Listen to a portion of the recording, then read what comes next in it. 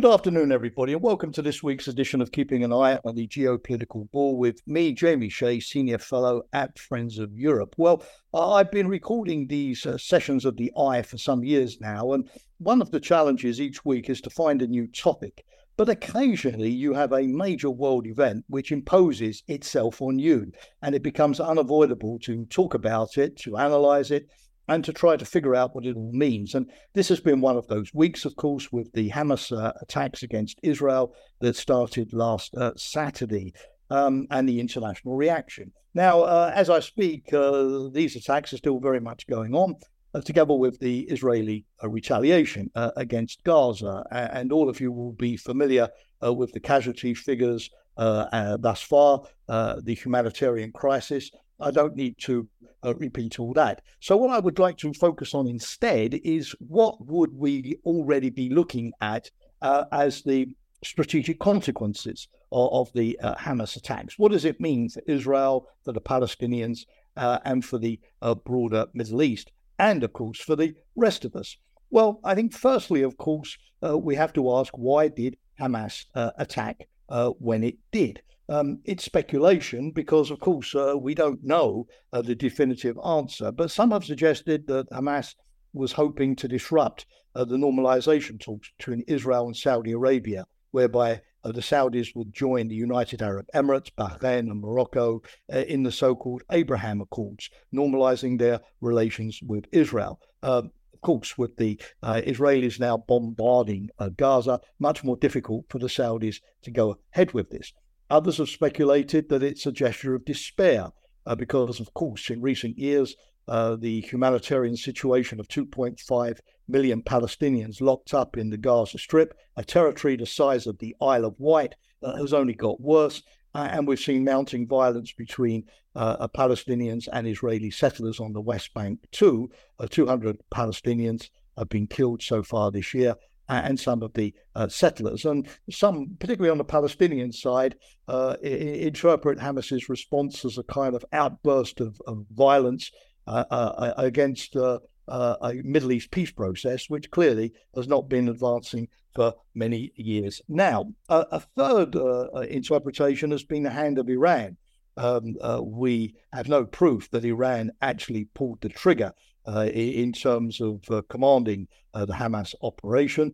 Tehran has denied it, but what is indisputable, dear listeners, is that Iran for many years now has been bankrolling Hamas with not just money, but with weapons and with training, with intelligence, with organization. And Hamas could never have acquired 7,000 rockets and all of the fighters, well-armed fighters, to break into Israel without that long-standing Iranian support. But if you're an Israeli, you're probably less interested immediately in the why did Hamas act than the how did it act. Because for the Israelis, there are three fairly sobering conclusions. Number one, of course, is the intelligence failure. Israel has always prided itself on its well-admired intelligence services. And we would have thought that if Hamas had to take about 12 months to plan such a big operation, something would have leaked out that Shin Bet or Mossad or the military intelligence branch would have picked up on. So there will obviously be a fundamental review to figure out what went wrong. Were there signals? Probably yes. And if so, why were they not picked up? The second failure is one of security. Israel has invested billions in building walls and fences and watchtowers and electronic monitoring and sensor devices to stop groups like Hamas breaking into its territory. But the ease with which Hamas did break through in several places is something which, again, is going to force the Israelis to rethink many of their security arrangements. And the third failure is that the army was slow in responding, particularly in places like Sderot and Ashkelon, or on the border with the Gaza Strip, where many of the casualties were found. What happened there? Again, in a country which prides itself on its resilience and its speed in reacting to terrorist attacks.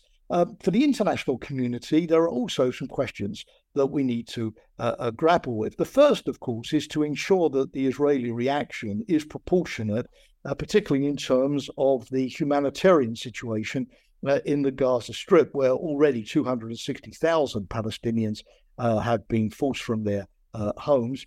And Palestinians claim today, for example, that already 1,000 Palestinians have died.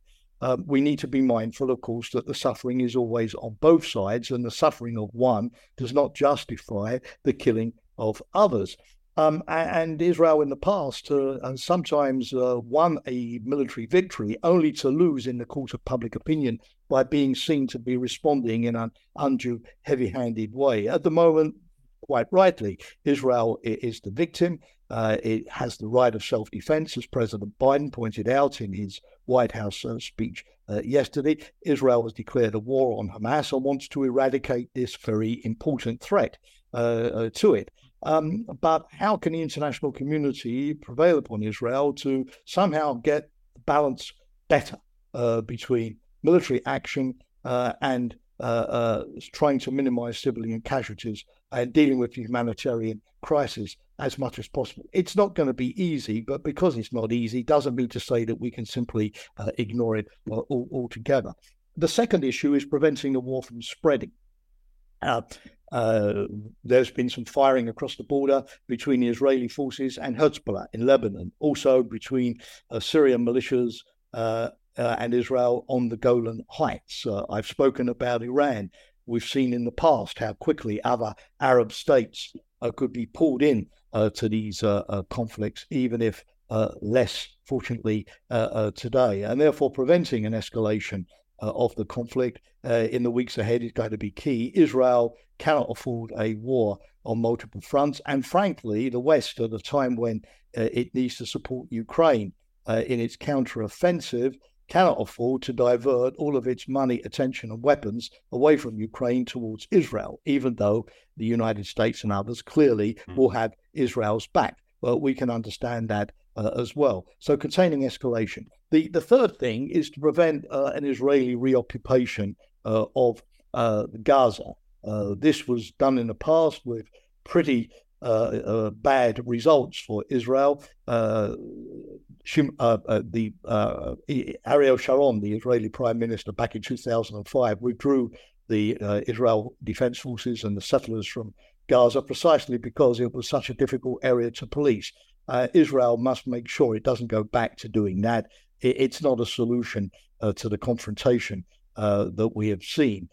We also need to see with Israel what future security arrangements make sense for the country. For instance, is it wise to have cities very close to the border with Gaza, like Sderot and Ashkelon, which are very vulnerable if groups like Hamas break out? Is it wise to allow settlers to continue to expand on the West Bank if it only provokes more violence or crises with the Palestinians? Shouldn't we respect more the arrangements on the Temple Mount, where the holy sites are shared between the Jews and Muslims, again, to calm the situation and to withdraw from the gunmen the bedrock of political support, which they're always counting on?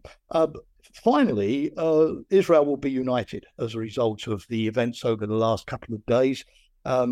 We know that in recent months, with the massive demonstrations across Israel, that the country has been bitterly divided between the right and the left, between secularists and religious parties, over the reform of the judiciary, the future shape of the constitution, the destiny of the country.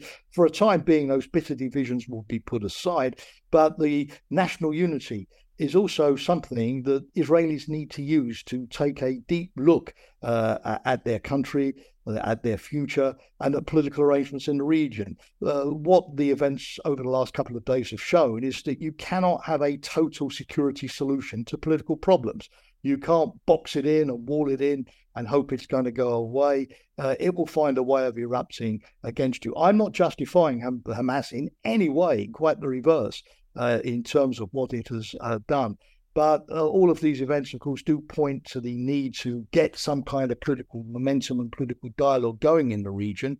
It's not impossible. The Abraham Accords between Israel and some of its erstwhile Arab enemies have shown the progress that can be made. But the only solution is a two-state solution. And although it's been deadlocked for a long period, we need to turn our minds once again. In the long run, once Israel is secure, once Hamas has been defeated and the extremists have been weakened, but nonetheless to turn our attention to more constructive politics and to finally look at how Israelis and Palestinians one day can live at peace and comfortably together in the same part of the world. That's all. Thank you for listening today, and I look forward to engaging with you next week.